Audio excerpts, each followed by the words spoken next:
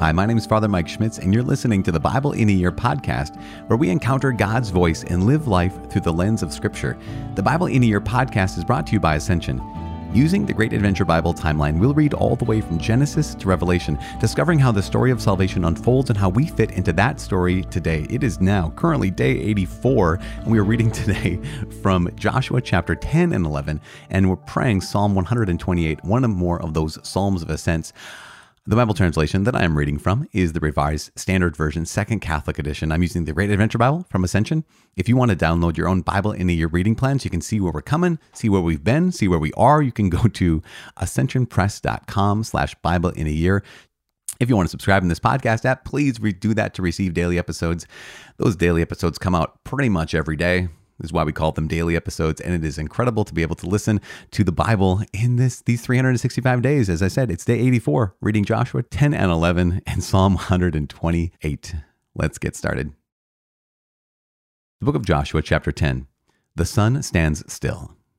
When Adoni-Zedek, king of Jerusalem, heard how Joshua had taken Ai and had utterly destroyed it, doing to Ai and its king as he had done to Jericho and its king, and how the inhabitants of Gibeon had made peace with Israel and were among them, he feared greatly, because Gibeon was a great city, like one of the royal cities, and because it was greater than Ai, and all its men were mighty. So Adoni-Zedek, king of Jerusalem, sent to Hoham, king of Hebron, Piram, king of Jarmuth, to Japhia, king of Lachish, and to Dibir, king of Eglon, saying, "Come up to me, and help me, and let us strike Gibeon, for it has made peace with Joshua and with the sons of Israel." Then the 5 kings of the Amorites, the king of Jerusalem, the king of Hebron, the king of Jarmuth, the king of Lachish, and the king of Eglon gathered their forces and went up with all their armies and encamped against Gibeon and made war against it. And the men of Gibeon sent to Joshua at the camp in Gilgal, saying, "Do not relax your hand from your servants. Come up to us quickly and save us and help us. For all the kings of the Amorites that dwell in the hill country are gathered against us." So Joshua went up from Gilgal, he and all the people of war with him, and all the mighty men of valor. And the Lord said to Joshua, "Do not fear them, for I have given them into your hands. There shall not a man of them stand before you." So Joshua came upon them suddenly, having marched up all night from Gilgal, and the Lord threw them into a panic before Israel, who slew them with a great slaughter at Gibeon, and chased them by the way of the ascent of Beth Horon, and struck them as far as Azekah and Makkedah. And as they fled before Israel, while they were going down the ascent of Beth Horon, the Lord threw down great stones from heaven upon them as far as Azekah, and they died. There were more who died because of the hailstones than the men of Israel killed with the sword. Then spoke Joshua to the Lord in the day when the Lord gave the Amorites over to the men of Israel, and he said in the sight of Israel, "Sun, stand still at Gibeon, and you, moon, in the valley of Aijalon." And the sun stood still, and the moon stayed, until the nation took vengeance on their enemies. Is this not written in the book of Jashar? The sun stayed in the midst of heaven and did not hasten to go down for about a whole day. There has been no day like it before or since, when the Lord listened to the voice of a man, for the Lord fought for Israel. Then Joshua returned, and all Israel with him, to the camp at Gilgal. The 5 kings defeated. These 5 kings fled and hid themselves in the cave at Makkedah. And it was told Joshua, "The 5 kings have been found hidden in the cave at Makkedah." And Joshua said, "Roll great stones against the mouth of the cave and set men by it to guard them. But do not stay there yourselves. Pursue your enemies. Fall upon their rear. Do not let them enter their cities, for the Lord your God has given them into your hand." When Joshua and the men of Israel had finished slaying them with a very great slaughter until they were wiped out, and when the remnant which remained of them had entered into the fortified cities, all the people returned safe to Joshua in the camp at Makkedah. Not a man moved his tongue against any of the sons of Israel. Then Joshua said, "Open the mouth of the cave, and bring those 5 kings out to me from the cave." And they did so, and brought those 5 kings out to him from the cave, the king of Jerusalem, the king of Hebron, the king of Jarmuth, the king of Lachish, and the king of Eglon. And when they brought those kings out to Joshua, Joshua summoned all the men of Israel, and said to the chiefs of the men of war who had gone with him, "Come near, put your feet upon the necks of these kings." Then they came near, and put their feet on their necks. And Joshua said to them, "Do not be afraid or dismayed. Be strong and of good courage, for thus the Lord will do to all your enemies against whom you fight. And afterward Joshua struck them and put them to death, and he hung them on 5 trees. And they hung upon the trees until evening. But at the time of the going down of the sun, Joshua commanded, and they took them down from the trees, and threw them into the cave where they had hidden themselves, and they set great stones against the mouth of the cave, which remain to this very day. And Joshua took Makkedah on that day, and struck it and its king with the edge of the sword. He utterly destroyed every person in it. He left none remaining. And he did to the king of Makkedah as he had done to the king of Jericho. And Joshua passed on from Makkedah, and all Israel with him, to Libnah, and fought against Libnah. And the Lord gave it also and its king into the hand of Israel, and he struck it with the edge of the sword, and every person in it. He left none remaining in it. And he did to its king as he had done to the king of Jericho. And Joshua passed on from Libnah, and all Israel with him, to Lachish, and laid siege to it and assaulted it. And the Lord gave Lachish into the hand of Israel, and he took it on the 2nd day, and struck it with the edge of the sword, and every person in it, as he had done to Libnah. Then Horam, king of Gezer, came up to help Lachish, and Joshua struck him and his people until he left none remaining. And Joshua passed on with all Israel from Lachish to Eglon, and they laid siege to it and assaulted it, and they took it on that day, and struck it with the edge of the sword, and every person in it he utterly destroyed that day, as he had done to Lachish. Then Joshua went up with all Israel from Eglon to Hebron, and they assaulted it, and took it, and struck it with the edge of the sword, and its king, and its towns, and every person in it, and he left none remaining, as he had done to Eglon, and utterly destroyed it with every person in it. Then Joshua, with all Israel, turned back to Debir, and assaulted it. And he took it with its king, and all its towns, and they struck them with the edge of the sword, and utterly destroyed every person in it. He left none remaining, as he had done to Hebron, and to Libnah and its king, so did he do to Debir and its king. So Joshua defeated the whole land, the hill country and the Negev, and the lowland and the slopes, and all their kings. He left none remaining, but utterly destroyed all that breathed, as the Lord God of Israel commanded. And Joshua defeated them from Kadesh Barnea to Gaza, and all the country of Goshen, as far as Gibeon. And Joshua took all these kings and their land at one time, because the Lord God of Israel fought for Israel. Then Joshua returned, and all Israel with him, to the camp at Gilgal. Chapter 11. The United Kings of Northern Canaan defeated. When Jabin, king of Hazor, heard of this, he sent to Jobab, the king of Madon, and to the kings of Shimron, and to the king of Ashaph, and to the kings who were in the northern hill country, and in the Arabah south of Chinneroth, and in the lowland, and in Naphoth Da'ar to the west, to the Canaanites in the east and the west, the Amorites, the Hittites, the Perizzites, and the Jebusites in the hill country, and the Hivites under Hermon in the land of Mizpah. And they came out with all their troops, a great host, in number like the sand that is upon the seashore, with very many horses and chariots. And all these kings joined their forces, and came and encamped together at the waters of Merom to fight with Israel. And the Lord said to Joshua, "Do not be afraid of them, for tomorrow at this time I will give over all of them slain to Israel. You shall hamstring their horses and burn their chariots with fire." So Joshua came suddenly upon them with all his people of war by the waters of Merom, and fell upon them. And the Lord gave them into the hand of Israel, who struck them and chased them as far as great Sidon and Mishrephoth Maim, and eastward as far as the valley of Mizpah, and they struck them until they left none remaining. And Joshua did to them as the Lord bade him. He hamstrung their horses and burned their chariots with fire. And Joshua turned back at that time and took Hazor, and struck its king with the sword, for Hazor formerly was the head of all those kingdoms. And they put to the sword all who were in it, utterly destroying them. There was none left that breathed. And he burned Hazor with fire. And all the cities of those kings and all their kings Joshua took and struck them with the edge of the sword, utterly destroying them, as Moses, the servant of the Lord, had commanded. But none of the cities that stood on mounds did Israel burn, except Hazor only, that Joshua burned. And all the spoil of these cities and the cattle the sons of Israel took for their booty. But every man they struck with the edge of the sword until they had destroyed them, and they did not leave any that breathed. As the Lord had commanded Moses his servant, so Moses commanded Joshua, and so Joshua did. He left nothing undone of all that the Lord had commanded Moses. Summary of Joshua's conquests. So Joshua took all that land, the hill country, and all the Negev, and all the land of Goshen, and the lowland, and the Arabah, and the hill country of Israel, and its lowland, from Mount Halak that rises toward Seir, as far as Baal Gad, in the valley of Lebanon, below Mount Hermon.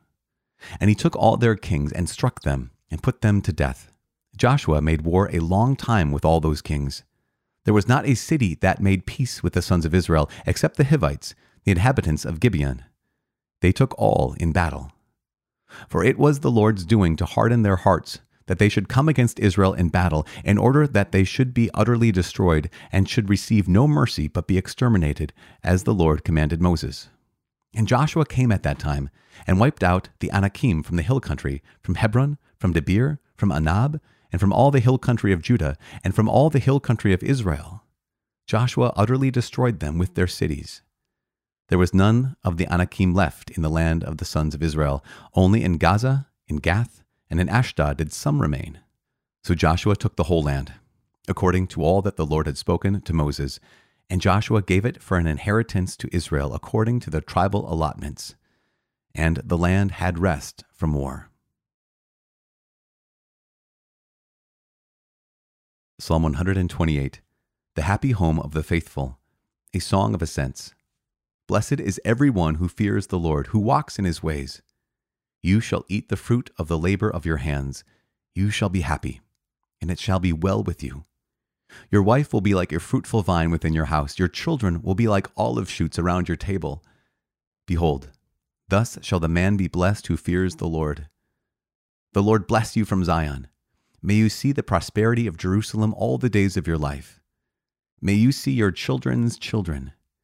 Peace be upon Israel. Father in heaven, we know that you have revealed yourself to us, and so we thank you. We know that what you have revealed is you desire justice, you desire peace. You are the God of peace. In fact, you revealed to us fully that yourself revealed fully in the revelation of Jesus is that he is the Prince of Peace. And yet when we hear so many stories of war and of battle and of violence, it can cause us to question. So we ask you, Lord, please just to give us interior peace, give us a sense of understanding of what it is that you want to teach us today and what it is that you want us to receive today. We make this prayer in the name of the Prince of Peace, in the name of Jesus Christ, our Lord. Amen. In the name of the Father, and of the Son, and of the Holy Spirit. Amen. Okay, so praise the Lord. Oh my gosh. Okay, I want to talk about two things today. And those two things have to do with, again, the book of Joshua, which makes sense. That's where we are. But what we heard was the sun standing still. And I know there's a lot of people, a lot of Christians, in fact, who might find themselves hearing the story of the sun standing still in Joshua chapter 10. And they think of things like Galileo, or they think of things like the Copernican revolution of recognizing that the earth revolves around the sun. And they think, okay, so how is this possible? It seems like people were pointing to, Christians or Christians, Catholic scholars were pointing to Joshua chapter 10 as an argument against Galileo, which may or may not be accurate. And in fact, I think it's a little less accurate than it is completely accurate. One of the things we realize is that the issue of Galileo was not an issue of science versus faith. What it was an issue of one ego versus another ego. That's a whole other story. The ego of Galileo and the ego of the Pope at the time. But it wasn't a battle of science versus faith, because what we had before was Copernicus, who was a Catholic cleric and a scientist who had already discovered and made a claim that the earth revolved around the sun. And that was not met with any religious arguments, because a lot of the religious people at the time were very interested in science. In fact, the Pope who got into this kerfuffle with Galileo had previously been one of Galileo's patrons. He had supported Galileo's scientific research. And so, as I said, there's more to the story, but one of the things we can know is that good faith and good science never contradict. What contradicts are bad faith or bad science. And so, or one or the other, right? Because good faith is pursuit of what? Pursuit of truth. And good science is a pursuit of what? Pursuit of truth. What we know is that truth can never contradict truth. And so the pursuit of truth that faith pursues is supernatural truth. And the pursuit of truth that science pursues is natural truth. And those are both very good things. And those things will never be in conflict with each other as long as they are true. So what we look at Joshua chapter 10, and it is very rare, although you find some people who will claim that this is a description of an actual day that was extended to be as long as 2 days, right? That the sun actually stood still, or the Earth's rotation stopped, another way to say it. And that what people were able to see was for an day plus or 2 days, we're able to see the sun in the midst of the sky. Now, one could be exactly supernatural miracle. I say that because there was a similar miracle roughly 100 years ago in a place called Fatima. At Fatima, there was, if you know the story, in October of 1917, Mary, Our Lady, had appeared to some children there, and on a number of occasions. At one point, she said that something was going to happen.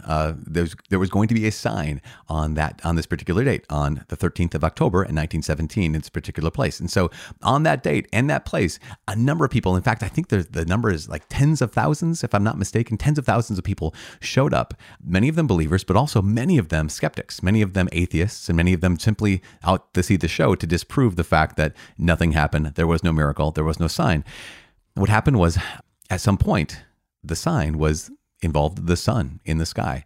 And at one point, the claim was everyone saw who was gathered there, whether they were believers or not. They saw what they would describe later on as the sun dancing in the sky, which made it look like the sun was shimmering and then began to move around the sky. We know that it's solarly impossible. That does not happen according to nature, because if that were to be the case, then the entire solar system would be thrown way out of whack and everyone would have noticed it, even not just the people who were at that location in Fatima, but also around the world. And yet, what was interesting is people in the local area saw it, but nowhere else was it registered. And yet, again, you have multiple news sources, people who showed up intending to disprove that anything had happened, and every single one of them experienced this thing that's called the miracle of the sun from Fatima. So, in that case, was there a violation of the laws of nature, a violation of the laws of sun and moon and orbit and all those things? I don't know if it was a violation of it, but what the experience of it was for the people who were there was unmistakable and undeniable. It was a miracle that did not throw all of the cosmos into chaos. And so could something like that have happened in Joshua chapter 10? Absolutely. I mean, it happened 104 years ago. So yeah, it could, absolutely something like that could have happened.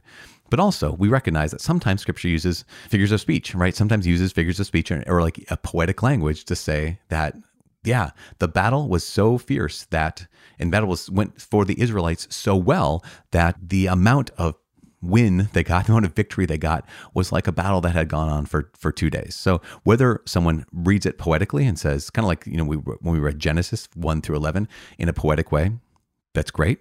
Or we say, yeah, God can perform miracles. He has done it even more recently, where there has been even, I guess we'd say, for lack of a better term, photographic evidence or evidence of people who were skeptics and atheists and were there to disprove the miracle, who experienced the miracle.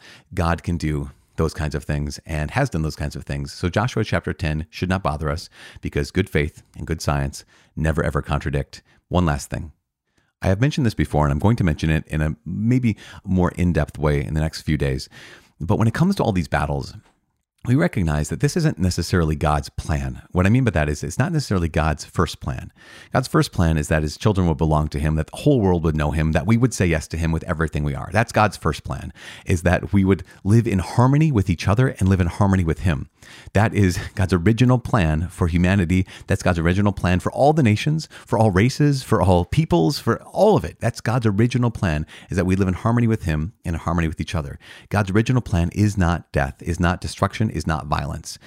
It is only a result of our broken humanity and our brokenness that God allows in his plan, what we just read and what we're going to read in the next couple of days. Because the book of Joshua is a book of violence, and it's a book of violence in which God is somehow mysteriously, but actually involved. And that is very problematic for a lot of us, because we're so used to God saying, he's a God of peace. As I mentioned, he is Jesus, the Prince of Peace. And yet, if we look back over the entire story, one of the things we're reminded of, and I just want to remind all of us, we're going to go a little bit more deeply into this in the next couple of days, but we're reminded of the fact that This is not part of God's original plan. God's original plan is not that people of Israel would wage war against men, women, children, all these kinds of things.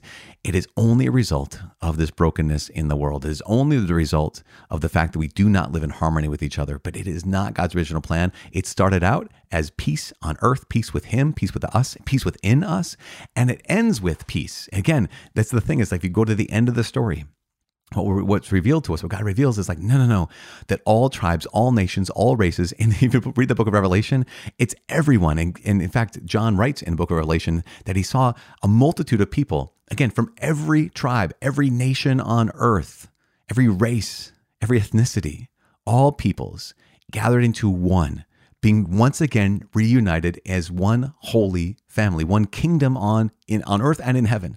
And so this is not a battle of races. This is not a battle of ethnicities. This is not a battle of peoples, ultimately, that God wants. What he wants is the triumph of his name, and that all people, even in the midst of this broken world, will come to know him and come to be united once again with each other. But along the way, it is very, very messy and is very, very troubling. And we experience it even today. But this is not what God wants. What God wants ultimately is our unity. What he wants ultimately is our peace, because he reveals that, yes, the way to that might be this difficult in destruction. But there's something at the end of chapter 11 where just that last line said, and the land had rest from war. And that is what God wants for us in our hearts, in our countries, in our world, to finally at some point have rest from war. Let's keep praying for each other, because sometimes it is hard to wrap our hearts and minds around these things. And so what we do is we just say, okay, God, let's keep on reading. Let's keep on moving forward. Let's keep on trusting. Let's keep on fighting, not against each other, but keep on fighting for each other. That's why we pray for each other. I'm praying for you. Please pray for me. My name is Father Mike. I cannot wait to see you tomorrow. God bless.